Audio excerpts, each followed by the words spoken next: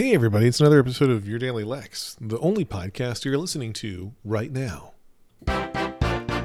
Your Daily Lex. I was just remembering as I did that intro, I used to say, this episode is brought to you by Squarespace. No, I would do a joke like, this episode is brought to you by the gnawing idea that podcasting for 3 to 5 minutes about whatever's on your mind to an audience is both entirely an exercise in, I don't know, what's the word, like ego, and insanity, and also Squarespace. And then I would hit the theme song. Like I would do like, this episode's brought to you by, hey, it's a meeting calling me, a growing suspension of disbelief, and also Squarespace or whatever. And so I no longer use that construct to start. I already told this to stop ringing, by the way. I'm going to throw this computer in the garbage can. Anyway, I used to start the show with a joke like that and stop doing it. But it was a good riff for a while.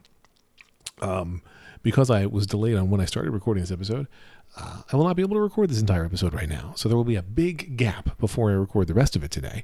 And I'm not going to allow myself to rewind and listen to where I was. So you'll know I'm basically starting from blank when I start the next sentence. Not this one, but the one after this one.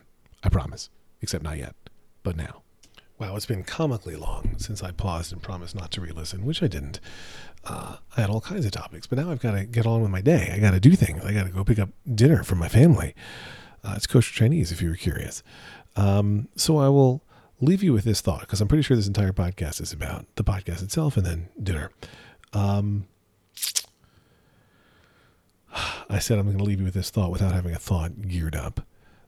Subscriptions. We had an advertiser when we were recording an episode of The Rebound this week. That's a subscription service for apps. And although I had never used the service, I was really kind of taken aback, impressed by the ad I was reading. Not just because of my incredible voice and my prosody as I read the ad and all that, but the actual service. And I'm probably going to subscribe for this service. It's just tricky because there are certain kinds of subscriptions that, when you sign up for, you're effectively signing up for life, right? Like if you're signing up for access to an app or access to a streaming service that you really love, I'm going to have that for a really long time.